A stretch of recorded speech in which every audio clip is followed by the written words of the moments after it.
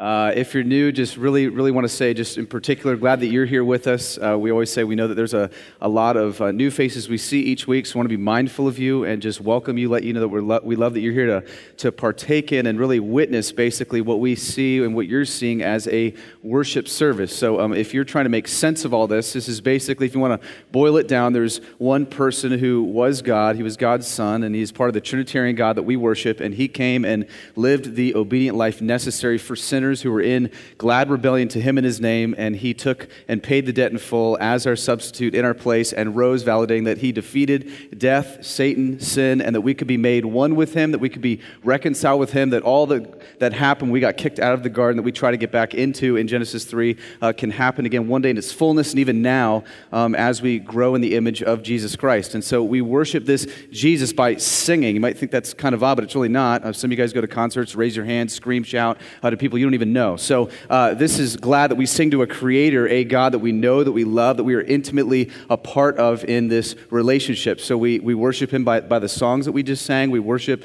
him by studying the scriptures, which we're going to do right now, because we believe that the Bible is God's revelation to us. He gives us revelation in creation, in his son, and in the scriptures. And it's all that he's wanted to say. You've got 66 books that wrap up for you all that God wants to communicate to us in his written revelation. So we love to worship it. And I always say, and I want to continue to say, that no matter what book you're in, you're going to see this book, this revelation from God, point to Jesus Christ. So Jesus is the answer to everything. He's the center of the solar system, the center of our existence, the place that we find all of our identity, all of our worth, all of our value in. And so as we read even a book like Ecclesiastes, like we've been and we've seen that this still even, you see a silhouette of Jesus Christ in his great gospel still beaming through. And so it's been fun to kind of witness that. We also worship Jesus by observing and taking what's known as the Lord's Supper, and that's where we're nourished by remembering these saving benefits that we've received in Jesus Christ, and we worship by giving. We give in those small silver boxes on the back because God gave most profoundly generously in his Son, so we give back to him. It's really all of his anyways, and I want to say, if you're new, visiting, not a regular attender or member, don't give. That's not why we are glad you're here. We're glad because you get to hear the story of redemption bound up in God's Word. So lastly, as we gather, I'm going to continue to say every single morning we come in this room, there is nothing that's going to happen this morning if the Holy Spirit of God does not fall and wake us up.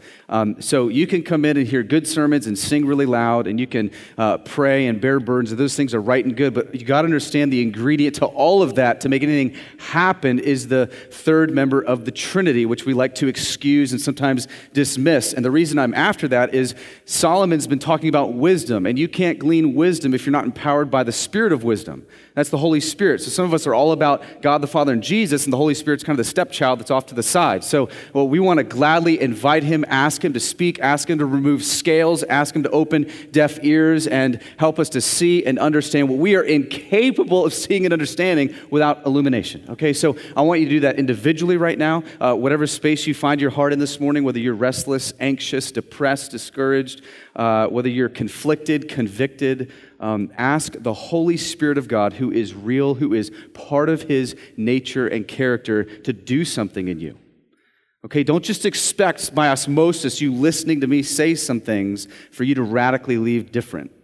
Okay, so let's take a moment just in silence. Why don't you do that? Ask him. And if you're in this room not a Christian, like this is weird, eerie, not quite sure how to understand this, maybe you just plead that the God, if he exists, would reveal himself to you, that he might show himself to you and surprise you in his glory.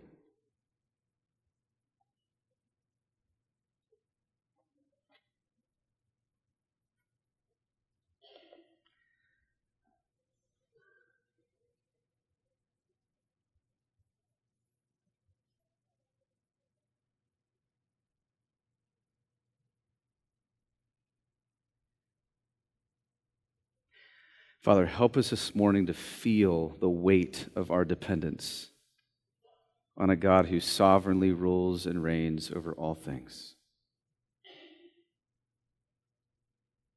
God, help us to remember our place before you. God, help us to remember our humanity and your deity. God, help us to be swept up in the glory that is the work of Jesus this morning. Help us to know you, love you, and cherish you more because we were together today. Father, help us to see you more rightly. God, speak to us through your word. God, give us understanding, give us wisdom, give us clarity in Jesus' name. Amen. Amen. Ecclesiastes chapter 8. We're going to be in chapter 8 this morning, so if you have a Bible, if you don't have a Bible, I always say there's Bibles in the back. Please grab one, take it home. If you don't own one, that's our gift to you. Also, if there are maybe a few seats in the middle, if you could move some room for people walking in, that'd be great. Here's what we're going to see. If you've just been like kind of dropping in Ecclesiastes, this is kind of the issue with this book. And I always say if you miss his method, you miss his message. So Solomon is the guy writing this, and he's not basically trying to give you answers to everything, but more lay questions before you that cause you to see the answers that don't basically live under the sun, but over the sun, and how this God lives, rules, and reigns, how meaning is found in him, that worth is found in him, that all the why questions you ask are actually and ultimately found and answered in the work of his son, Jesus Christ. And so I want to start with a verse last week because he basically takes the perspective of lots of different people. So if this is your first sermon in Ecclesiastes with us, you need to go back and start listening because he takes on the place of the secularist, the humanist, the empiricist, all these different positions that the world and human philosophy would say, hey, this is how you learn meaning, this is how you find understanding. He eventually gets to this point where now we're being delivered from the meaninglessness of life. So you've kind of missed that. He's going to have undertones of it, but to get the full meat of that, you're going to have to listen. So understand, we're carrying on in all of that discussion that's been happening in this book. And he said last week, Pastor McKinney said, he ended in verse 29, he said, God has made man upright.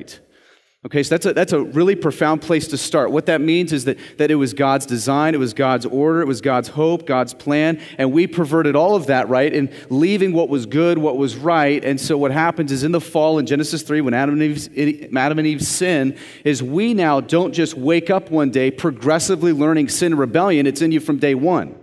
And so because it's in you from day one, we now operate not only as fractured people, but under fractured systems. Right? So it doesn't just somehow individually affect us, it horizontally affects us as a community of people, as a global humanity. And so he's going to basically continue to show that there's this wisdom we need in operating as fractured people with fractured souls under fractured institutions. And so as we continue to read this, we see that in Genesis 3, the pangs of death, disturbance, fracture enter human history. And the only way to get out of this is to embrace Jesus Christ, to get back on the right path to now image the greatness and glory of God. And until you do that, everything is messed up. But even in that, here's the question this morning. Life's suffering and life's unfairness doesn't leave, right? So listen, if you're new to Christianity, like when you become a Christian, suffering and unfairness doesn't somehow evaporate. Right? So those of us in the room who are Christians, who love him, who follow him, who serve him, you didn't repent of your sin, embrace Jesus, and then all of a sudden your life was awesome. Right? Actually, in fact, it probably got worse, right? By human standards, right? I mean, suffering increased, friends decreased, right? Maybe there's some family animosity. Maybe there's some things that are happening at work now where you're realizing I have to view this through a lens of God and not a lens of me, not human wisdom, but God's wisdom. So all of a sudden, things get weird. And so if life's unfairness, if life's injustice, if we feel the weight of the suffering around us, how do we live in this already not yet? Like, how do we operate in that? That's why Solomon's getting to this place of, let me give you some wisdom for that. Let me help you understand how to live in the here and now. And this morning, he's going to try to thread a needle a bit between this understanding of even though life is harsh, it's brutal, it's unfair, it's unjust, God is not simply about just enduring life, but actually enjoying life. Good news. Amen? I mean, he's not just about you kind of just pushing your way through and I just got to endure this thing. He actually wants you to enjoy it with gladness. That's actually the heart of God. He's not saying turn a blind eye to suffering and turn a blind eye to tragedy, but when you've done all that God has asked you to do, walk in glad submission and enjoy him and enjoy his gifts. And so that's what we're going to see him try to thread the needle of this morning. And underneath all that continues to be this stuffing of the nagging question of the why. Why are we here? What's the meaning of all this? Look at chapter 8, verse 1. Here is what he writes. He says, "Who is like the wise, and who knows the interpretation of a thing? A man's wisdom makes his face shine, and the hardness of his face is changed."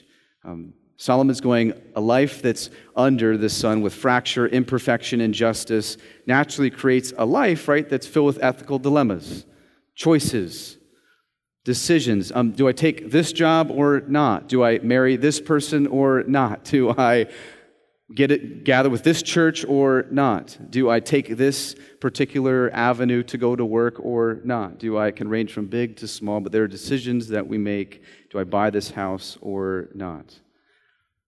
Do I give money to this cause or not?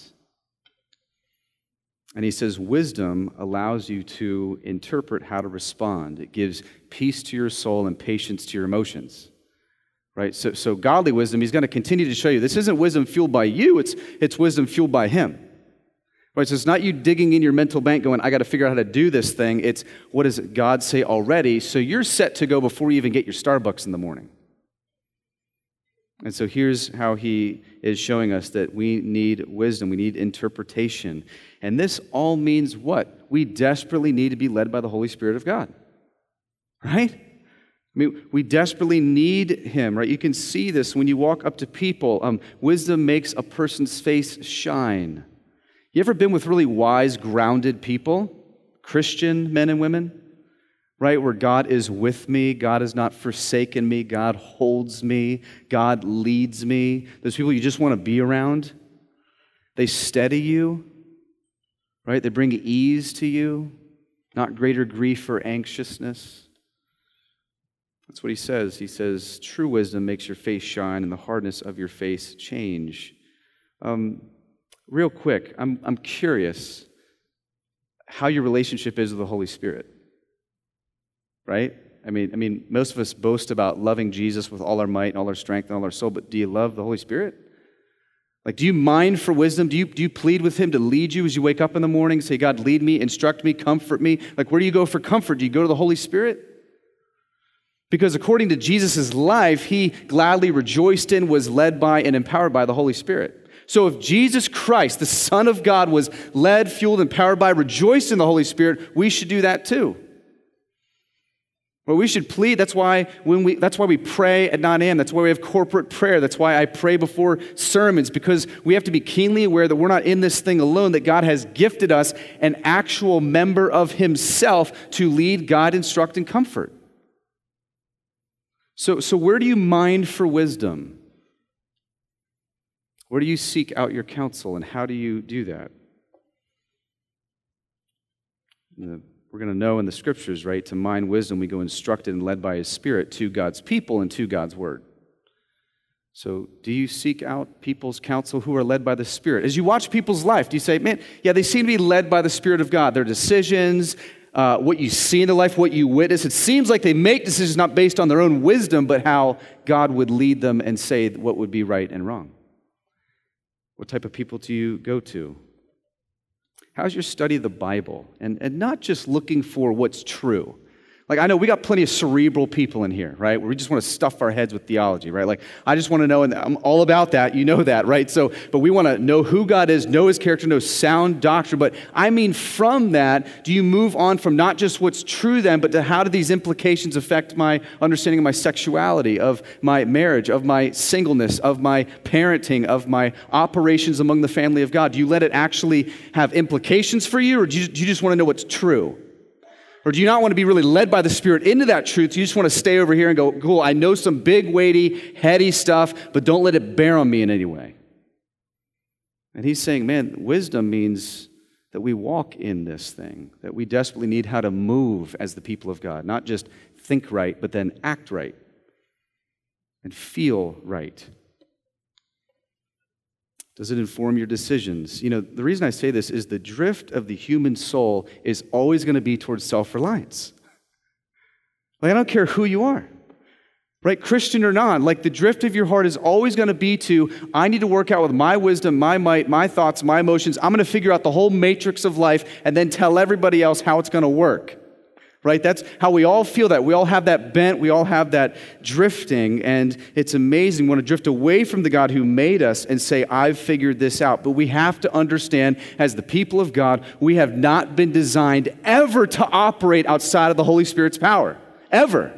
If you start finding yourself in that lane, God didn't design you for that. He didn't design you just to know some things and then figure it out on your own. He actually indwells you, right? He cleans out your temple through the work of Jesus Christ. His Spirit can't dwell in something unclean, so you're cleaned out positionally in Jesus Christ. He justifies you, dwells you with His Spirit, and then says, okay, that's going to fuel you, empower you, comfort you, guide you, protect you, help you. He uses amazing terminology in the New Testament Gospels. And Jesus will go farther to say, hey, if I don't leave, you can't be led by Him. You can't have Him in His fullness. That's why at Pentecost, you see the Holy Spirit fall and ignite the church. And that thing that ignited the church is the thing that sustains the church and keeps the church moving. So it's not our wisdom, our might, our skill, our talent. Because what He's saying is a meaningful life is one filled with wisdom from God, not wisdom from you.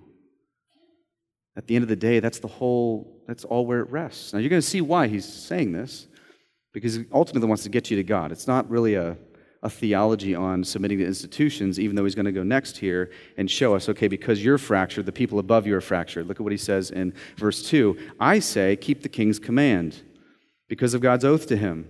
Be not hasty to go from his presence. Do not take your stand in an evil cause, for he does whatever he pleases.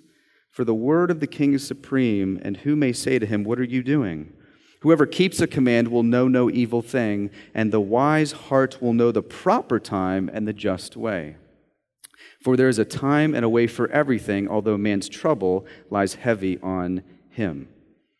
So he says, because we live fractured, we live under imperfect authorities. Remember, Romans 13, let all Scripture inform you under God's right rule and reign in perfect authority. So God has put authorities there. He's put institutions there. He lays all this before us. We're under that. And because we're under imperfect systems, we need wisdom as to how to engage the people above us, how to engage our boss and our leaders and our pastors and everybody who is in some sort of authority and our spouses.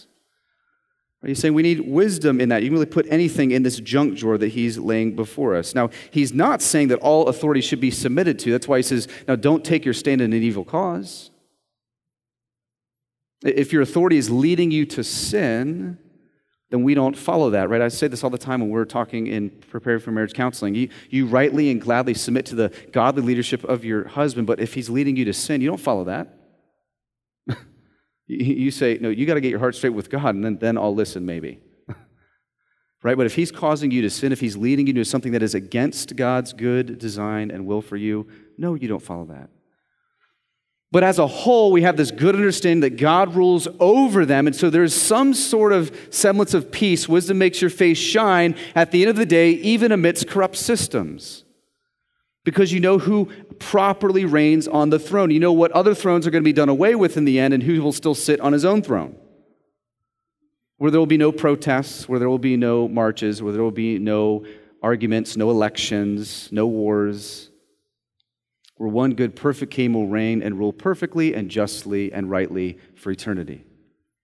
And that's our Jesus Christ. But until then, He's showing we live in this weird phase. And so underneath all this, He's saying, not every hill is worth dying on. Right? In wherever you are. There's a time and way for everything, He says. Listen, introspection, seeking the Holy Spirit of God, seeking godly counsel, praying. Actually praying. You know, it's like, yeah, I prayed about it. I'm good now. Really, that means you just decided to make the decision, right? Now, there are times where you need to just make the decision and not pray, but there are other times where it's clear and weighty. You got to seek God's counsel, seek the Holy Spirit's leading and wisdom, ask other people what they think and make that decision. But introspection is imperative before you go and do stuff. Because the wise person stops and thinks through and acts appropriately. The fool just gets fired up, gets all emotional, heads into the firing squad thinking he can tame the lion. And that usually doesn't end well. So if you are somebody who is constantly just fixing what's wrong with everybody else before doing introspection in your own heart, that's a dangerous place to be, especially with authority.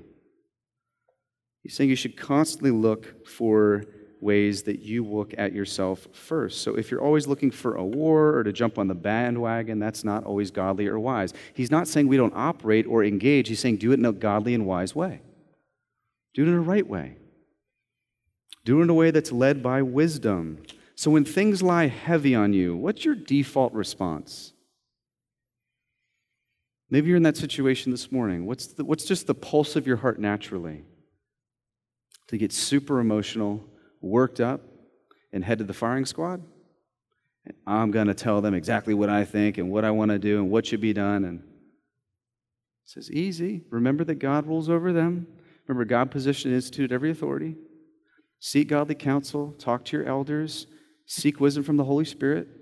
And then move forward. Don't take your stand in every cause because some might be evil, so don't give authority to everybody. But understand at the same time, all authority is given, but you're ultimately submitting to Christ, not to them. If Jesus Christ, let's think about this, could live under a godless Roman Empire and pay his taxes, I think we're okay. Right? Listen, we're not back with Nero, and you don't want to be. Some of you think Trump is Nero. Whatever. That's your opinion, thought. But I mean, listen, the godless Roman Empire that was slaughtering people that got in their way, that were leading multiple men, women, children into slavery, doing horrific things at the cost of their own name. That's all they care about. Godless empire. And Jesus himself walks, lives, and pays his taxes to that. I think we can learn something. That there's an obedience Jesus learned, there's a submission Jesus learned, there's a reality Jesus learned in how authority is established and who's really in charge. Profound. So wisely engage those over you. Don't just blow up at your parents, kids. Don't just blow up at your boss. Don't just blow up at your spouse. Wisdom, he says, makes the face shine. Emotions are patient. Face is steady. In all this, he's saying we need wisdom in living in a fractured body under fractured systems. Here's why this is so important. Is because I'm kind of nervous because I know the lack of the role of the Bible and the Holy Spirit in many of our lives, in making decisions and doing things and operating. I know there's a big vacuum. Now, I'm not saying that I do this perfectly. I'm just saying in general, I'm being swept up into this category too. As a whole of the people of God, I'm sure that all of us would say there is more of pursuing his wisdom, his counsel, his spirit before I probably make a majority of the things that I do. And because of this, Solomon's warning us and saying, remember that you need to see the world rightly. You need to see yourself rightly. You need to understand what God has asked of you and what he hasn't asked of you. You need to get in tune with that. That's why we love sitting under preaching. That's why we love gathering in groups. That's why we love discipling one another. That's why we love teaching one another so that we can learn what it means to walk in wisdom that's from God and not from us. We constantly need to realign and reorient our hearts. Because the scriptures here are going to say that we need to know who we are and what Jesus Christ has asked of us before you ever get going.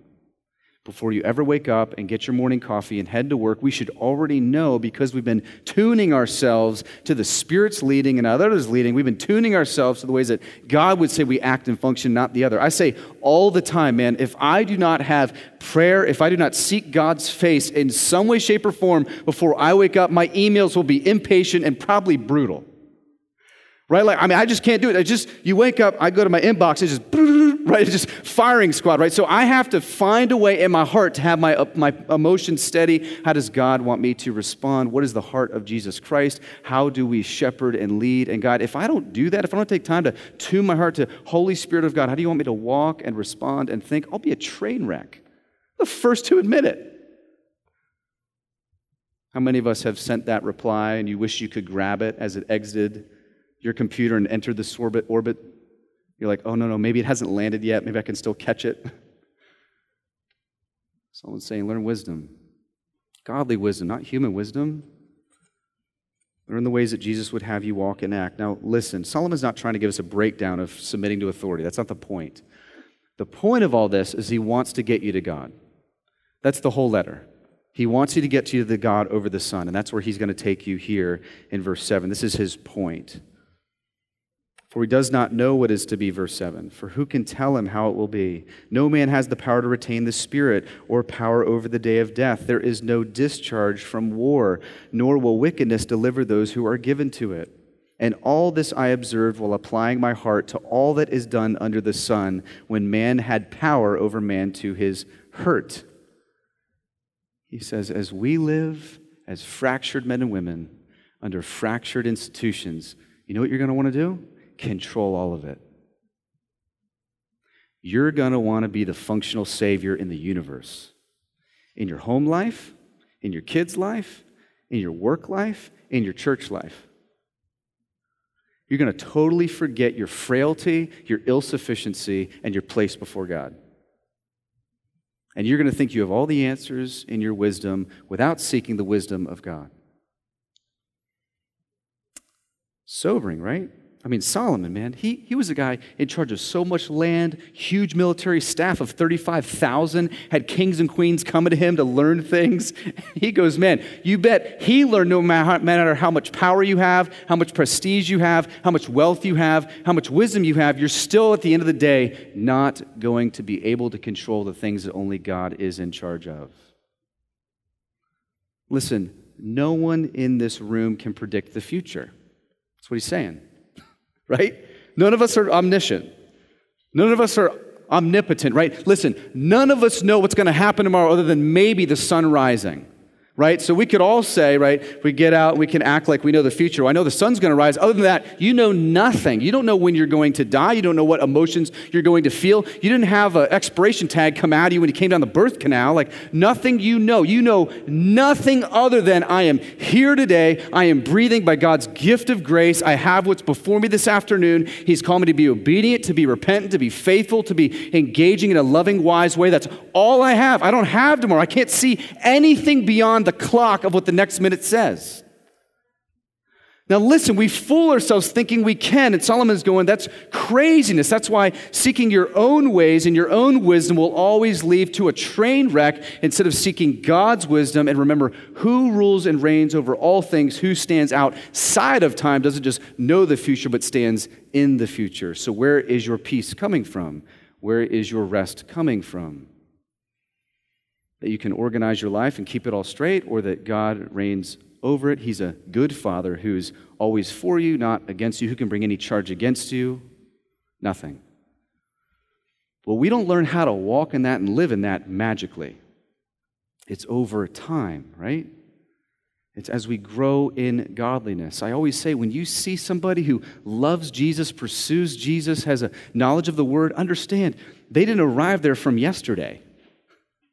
Like, it's years of growing in godliness. They didn't wake up one morning going, man, I know all this. I've figured out how I operate in life. I always tell people, man, my counseling has grown because of how much bad counseling I've given. Right? 10 years ago, right, when I first entered the ministry as a young buck, right, at like 22, 23, I'm like, man, I'm giving out stuff. I look back at sermons going, I can't believe I said that. I tell my wife, can you believe I said that? A sermon? I actually believed that, right? You form over time. There's grace for you. You mature.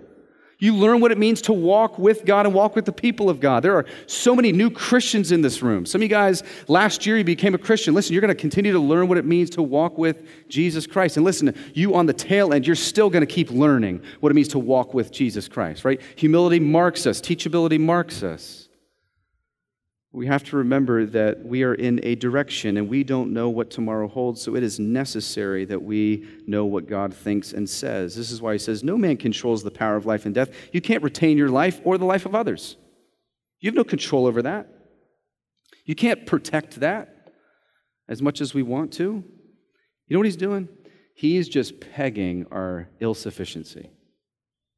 He is just pegging our frailty. How needy we are, how weak we are, how dumb we are, right? Can you laugh at yourself? I mean, right? How we can't see beyond 1051, yet we've already planned how everything should run and operate. And God's saying there's glad joy in resting in me. So we wisely, biblically, patiently, humbly engage those in authority and those in the life around us, remembering that ultimately God rules over them and us. This gives peace to your soul and patience to your emotions. And here's why. This is his point. Full justice comes eventually. Full rightness comes eventually. Full reigning and ruling with God, seeing how he's made it all and designed it all, right? We see dimly this side of heaven, but we will see just as he sees when we are made just like him, when we are with him face to face. verse 10, here's what he says. Then I saw, he just lists out the injustice that you see. He lists out the unfairness. He just states the obvious, okay? Verse 10, he says, then I saw the wicked buried, and they used to go in and out of the holy place and were praised by the city where they had done such things. He goes, man, I went to funerals of people who were wicked people, or people getting up just praising them, saying how awesome they were. And I'm going, what are you talking about? There are long lines just celebrating them, giving money to their families. That's unfair, right? He says this is vanity. Because the sentence against an evil deed is not executed speedily, the heart of the children of man is fully set to do evil. Though a sinner does evil 100 times and prolongs his life, yet I know that it will be well with those who fear God, because they fear before him. But it will not be well with the wicked, neither will he prolong his days like a shadow, because he does not fear before God. There is a vanity that takes place on the earth, that there are righteous people to whom it happens according to the deeds of the wicked, and there are wicked people to whom it happens according to the deeds of the righteous. This I also said is vanity. Listen, he is in your head right now. He is so in our heads. He just lists out the injustice, and he says, you see, it's meaningless if there is no God with just judgment. Everything you witness, everything you try to control, yeah, it's meaningless, it's futile, it's craziness if there's no God who has right justice and right judgment. Because he says, you know what?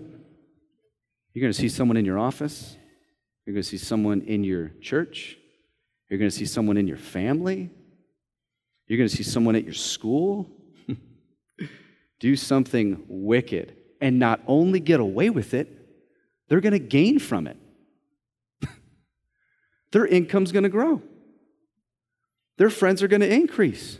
Their pleasure is going to seem to obtain something that you chase. And he goes, because of that, you know what? They're going to keep doing it. And they're going to continue down that path, believing that because there's no apparent consequence, I'll just keep doing it because there's nothing before me that seems to go wrong. There's no seeming, consequence for my actions, so I'll just continue down this path, all blinded to the ultimate justice of God.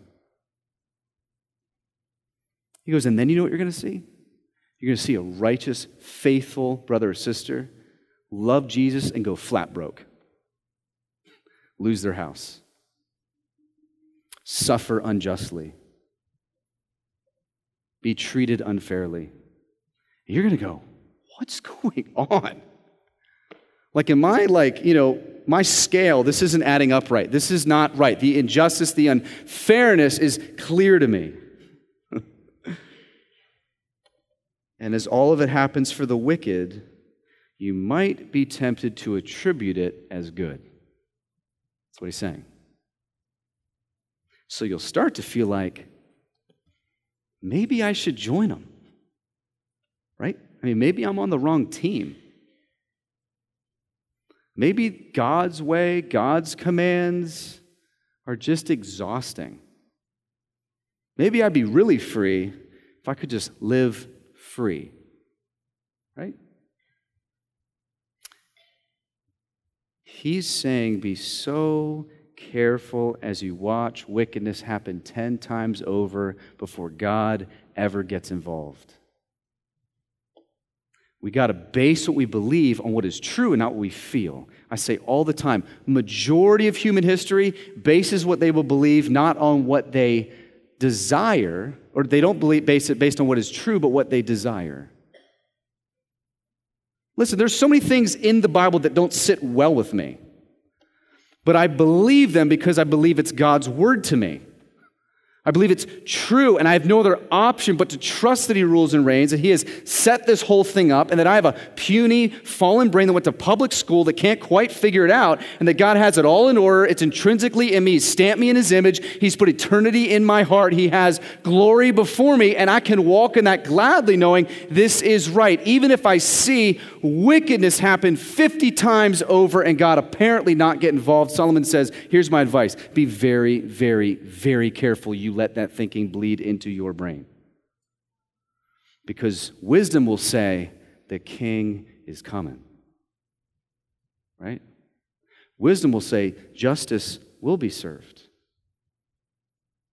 Wisdom will say, don't buy the lie of Genesis 3, that you can be your own God and run the world the way you want, and that death won't happen to you. Yes, they bought the lie, and then death entered all of human history because of their sin. Wisdom says the king is coming because, brothers and sisters, God is love. Love is not God.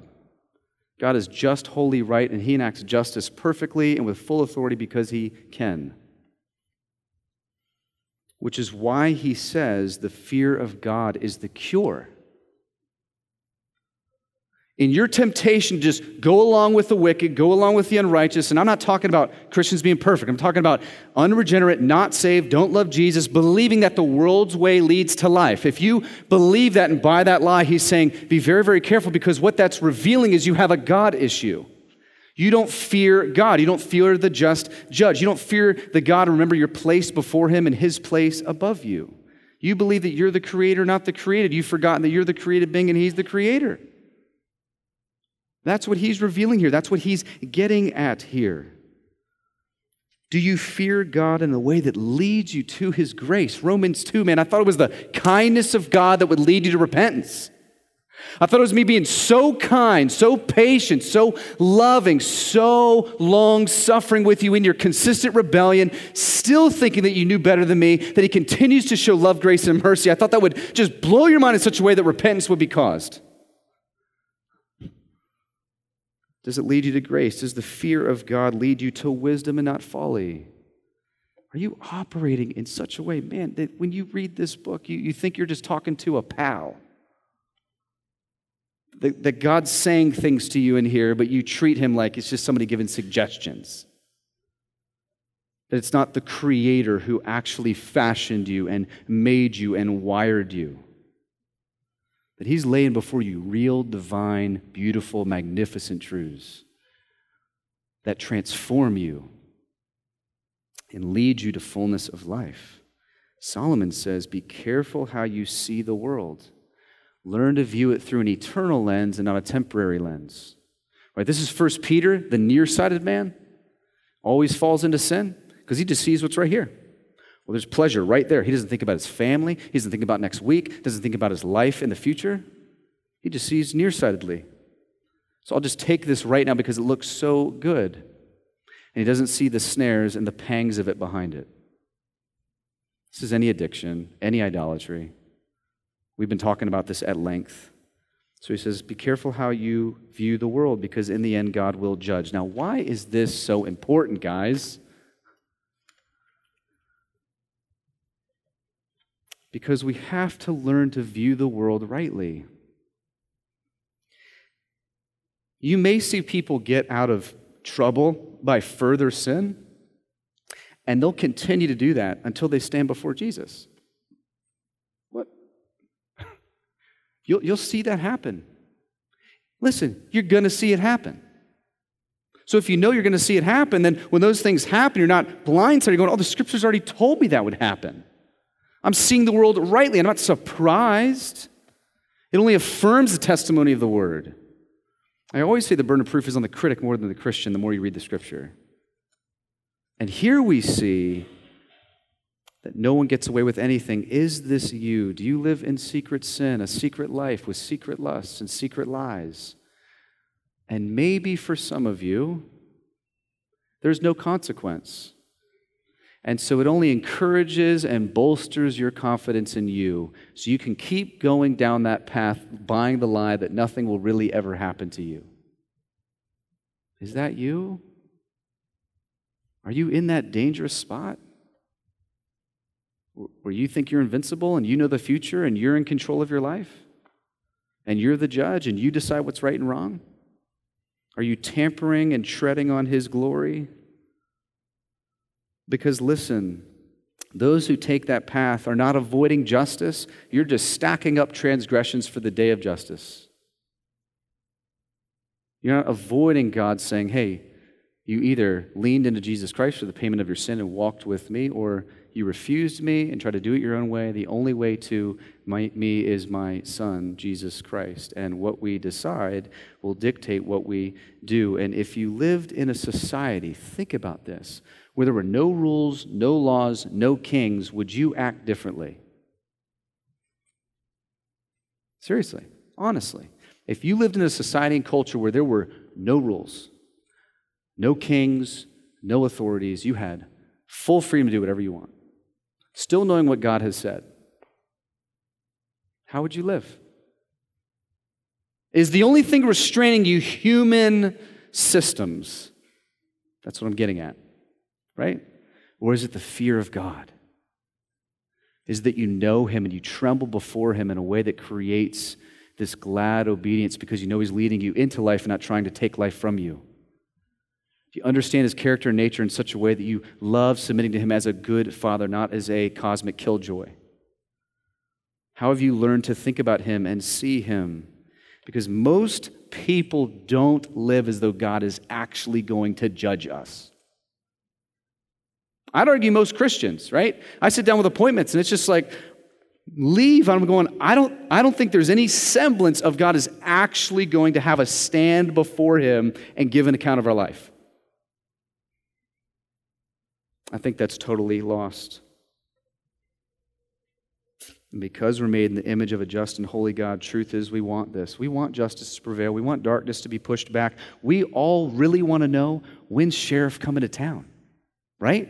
We all want to know that. As you look at unfairness, the reality is, though, sometimes we're so consumed with looking at the unfairness of the world that we never take honest stock of our own souls. So we go, man, yeah, the whole world's messed up, unjust, and that's where you start not walking in wisdom, but arrogance, so you start telling everybody else how to live. Meanwhile, your own railway's jacked up, and your train is headed off course, and you're so stuck on everything else that you forget you will stand before God and give an account. Now, praise God for Christ who steps in and stands for us in our place and says, I'll pay the debt. I'll take His accrued transgression for all His rebellion against me, and I will stand in His place. I will gift my righteousness to Him, so you'll be scot-free. But that does not create a heart then that says, I want to get away from things and live hidden. It creates a life that says, I want to live out in the open, confess my sin, and love Him because there's no other place to be. There's no other hiding place. There's no other refuge. There's no other safe space or spot other than when God holds me. So where are you?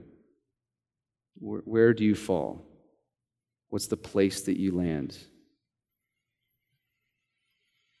Now listen, justice comes in the cross of Jesus Christ or at the white throne of Jesus Christ.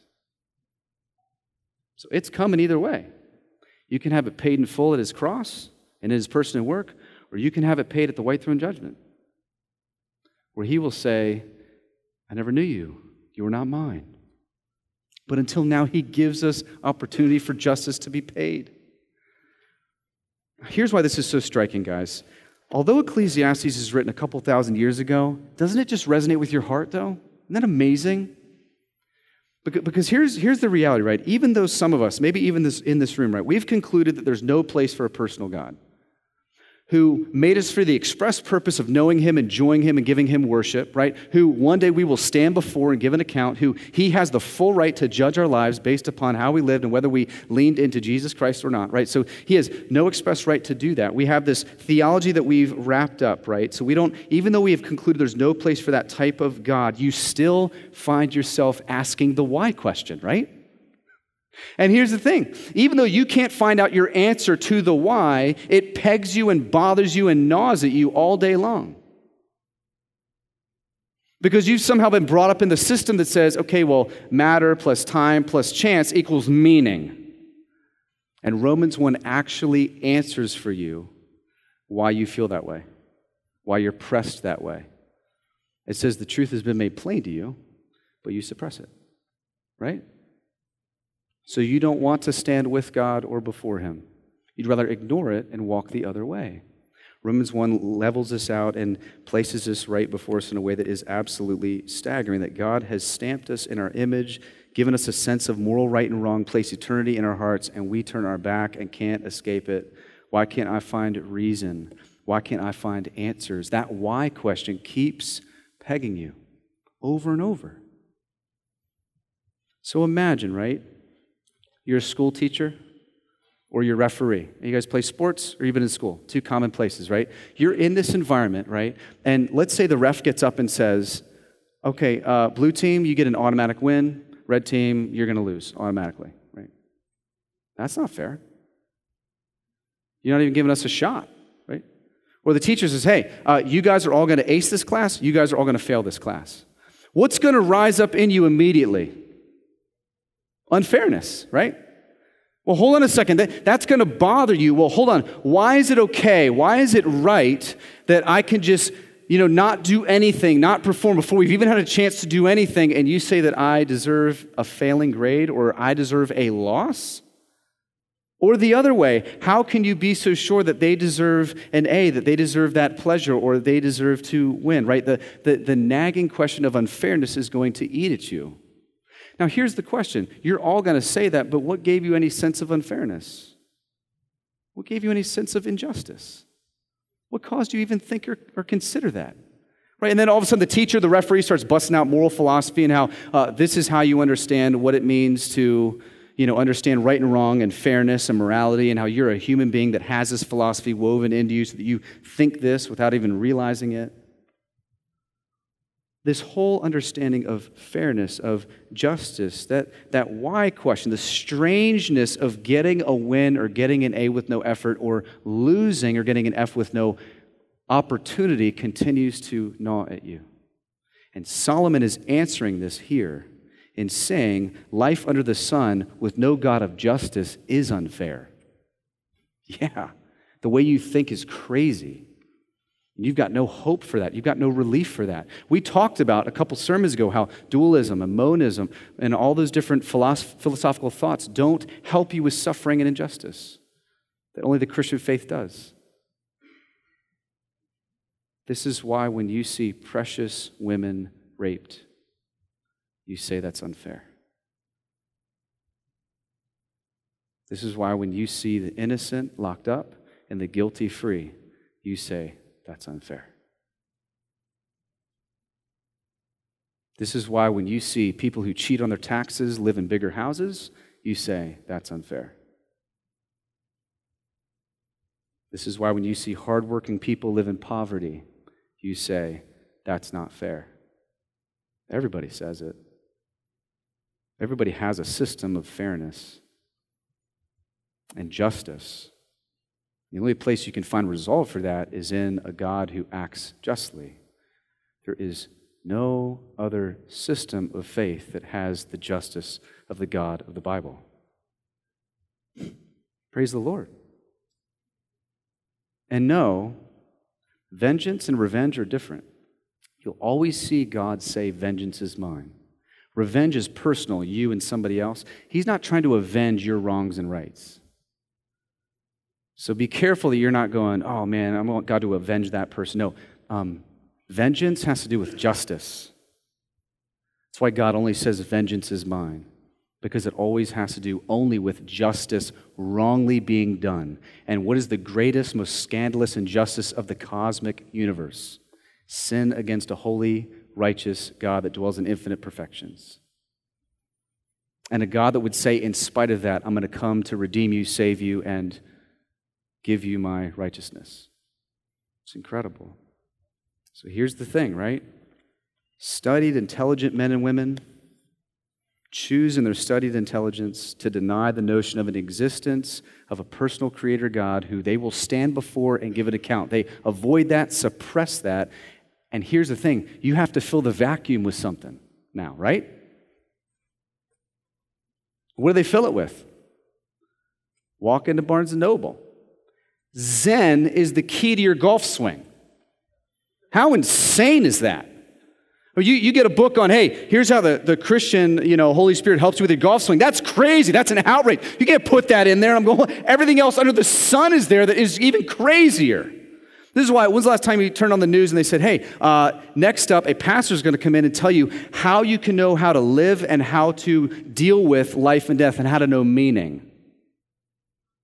Well, what do they have? Somebody that gets up and says, oh, here's how you stand on your head and breathe right.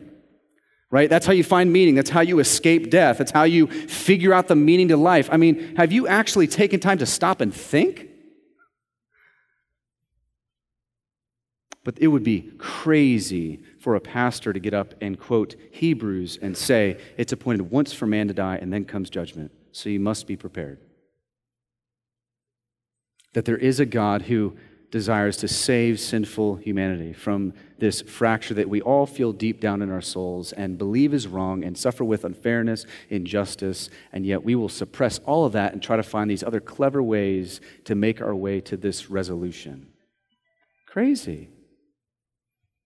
And you'll never see it because Romans 1 is true. We suppress it and we don't want to stand with God but away from God. And that's why Jesus Christ, when you got saved, came after you and grabbed the back of your jacket as you were running from him, not wanting him, and you're rebelling and said, no, you're my kid.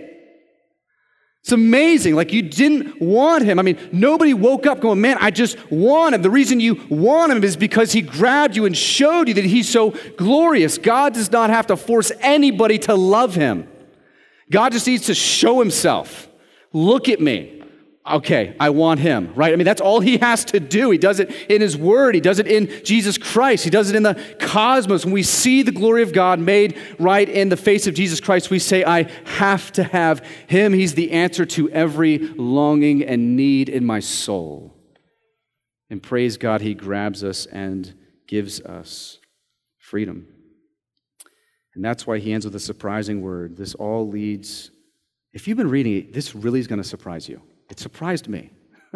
This all leads not to a begrudging life or a burdened life, but a joyful life. Look what he says in verse 15. And I commend joy. What? Were you listening the last 30 minutes? I commend joy, for man has nothing better under the sun but to eat and drink and be joyful, for this will go well with him in his toil through the days of his life that God has given him under the sun. When I applied my heart to know wisdom and to see the business that is done on earth, how neither day nor night do one's eyes see sleep. Then I saw all the work of God, that man cannot find out the work that is done under the sun. However much man may toil in seeking, he will not find it out. Even though a wise man claims to know, he cannot find it out. This is profound. Listen, for some of you, this is going to give you such encouragement. And for some of you, you're going to have a hard time with this. He's basically saying, in a wicked, depraved, harsh, unjust, unfair life, how do you live? You submit to the truths of God, you walk in obedience, you repent of sin, and then Solomon's advice is, you have a great time. Call up some friends, have a barbecue, go out to eat, drink your favorite drink, fire up the grill, laugh, enjoy good company. And just entrust yourself to the hands of God who rules and reigns over everything, knowing it's all in his lap anyways, that you can't control everything, that you can't manage everything, that you can't fix everything.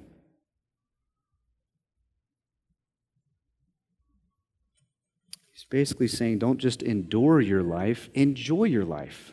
As a child of God, we should be some of the happiest people that live. He's not talking about turning a blind eye to injustice, but he's saying when you've done all that God has asked you to do, don't wallow in self-pity. Don't just, woe is me. I mean, some of us know this, right? I mean, your eyes are wide open to the tragedy of life, the sin that stains us, the death that is before many who do not know Jesus. Some of you guys are like, man, I don't even know why I can sit in my cubicle because there are people perishing. I should be talking to everybody here. I don't even know how to do it. And you're so anxious, it's more debilitating than freeing and life-giving. And God is giving some of you the green light. He says, hey, relax. Who's in charge? Not you. Your job's not to fix everything. Your job's not to save everybody. Yes, you should have zeal for the kingdom of God. Yes, you should love people like Jesus. Yes, you should love your neighbor. Yes, you should hate sin and put it to death by the power of the Holy Spirit through the cross of Jesus Christ. Yes, you should do all the things, but at the end of the day, when you've done all that God's asked of you, open up the cooler and enjoy life. Enjoy God's gifts. Go sit on a bench and feel the breeze on your face. Call up some friends.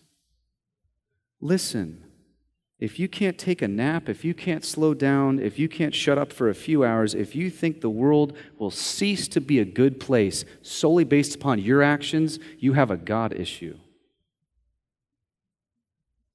You've forgotten who rules and reigns. And that's really what he's saying. You've forgotten your place before him. There needs to be a place, brothers and sisters, in your mental bank when you know you're operating outside your job description. Make sense? Like there needs to be a place that you get to where you're like, okay, I am operating outside the bounds of what God has asked me to do. I'm trying to be God right now.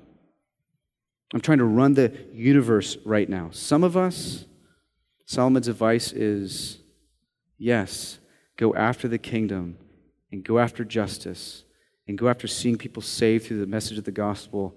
But would you laugh and drink your lemonade?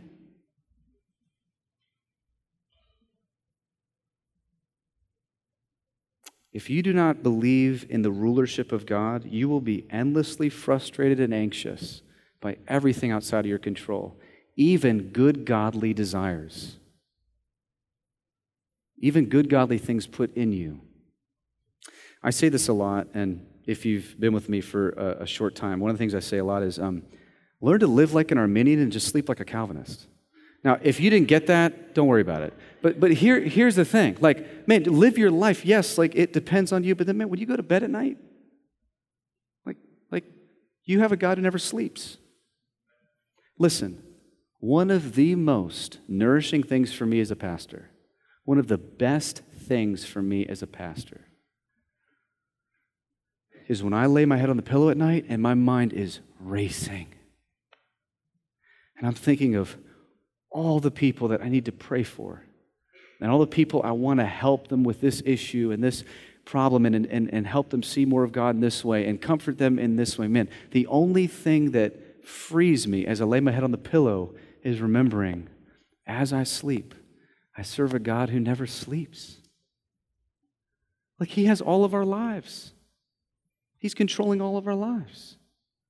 I can't control people's lives even if I tried to. But God has it. God has got it. So I want to end with this question. Where are you currently operating outside of your job description?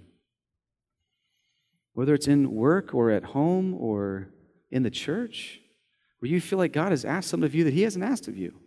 And it's more debilitating than freeing for you.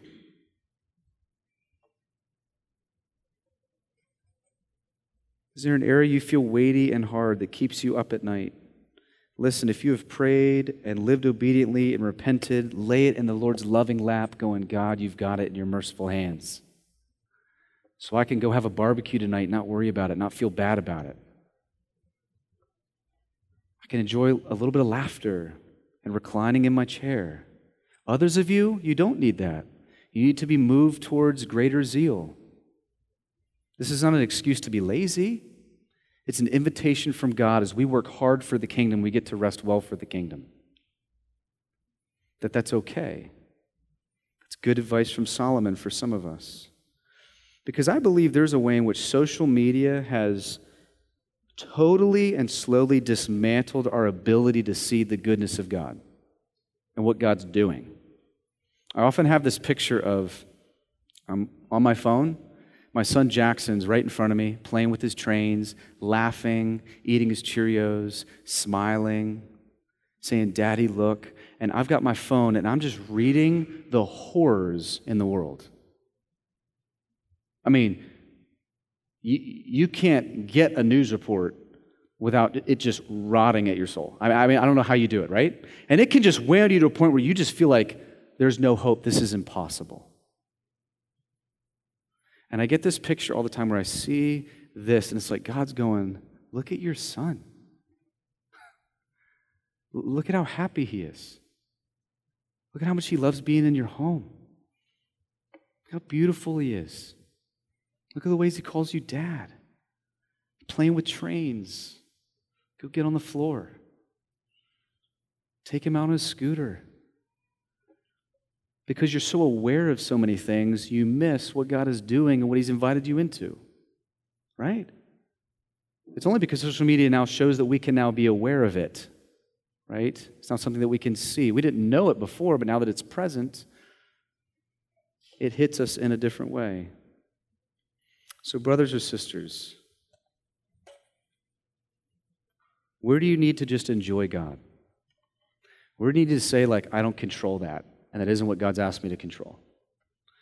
Where do you need to just submit well, and then live in the reigns, in the realms that God's asked you to live, and then say, okay.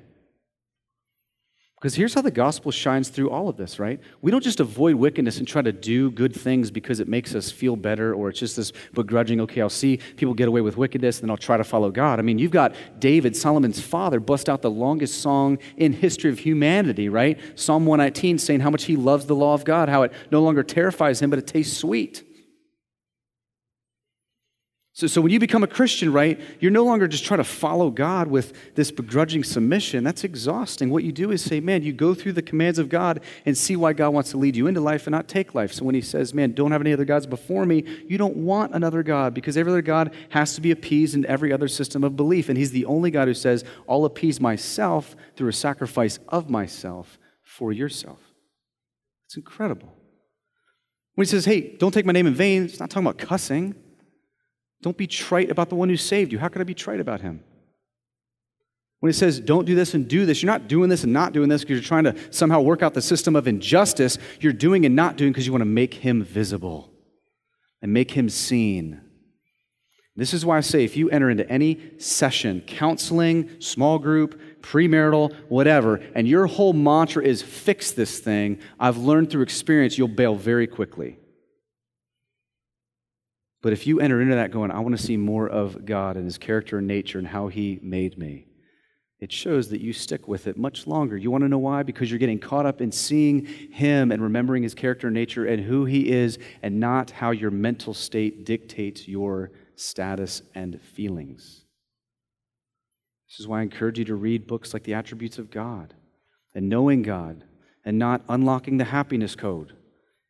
I made that up. It's probably coming. It's probably, you'll see it probably next week, right? I mean, there's so much stuff out there. So, man, we want to know him. We want to see him. We want to believe in him.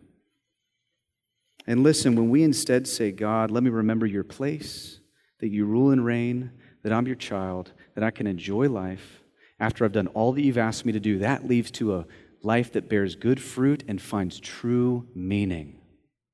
Let's ask him to help us to do that. Father, would you help us know what this looks like for us? Would you help us know when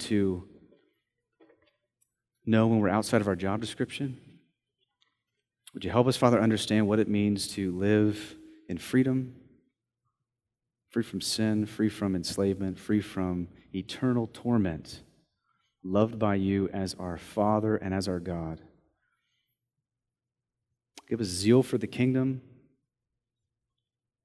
Give us rest for our weary hearts. We see the religion and the gospel sheer away from each other so much, as religion alone says, be moral, do good, and then God and you might be able to talk. We see the gospel say, come when you're weary, come when you're heavy laden. I'll give you rest. God, may we find rest only when we find it in the God who made us. Would you help us today? Would you bring about conviction if there's lives that are living in secret places? Would they see that God gladly calls them out of their sin, not to take life, but to lead them into life? Would you help us to see you truly, clearly, accurately? And as we sing, would we sing with voices that love you and adore you and praise you for this? And as we take the Lord's Supper, will we take it in a way where we're nourished by remembering that nothing could atone for sin, nothing could make us righteous, nothing could deal with the cosmic injustice of our sin towards you, that you satisfied in Jesus alone. We pray this in Jesus' name. Amen.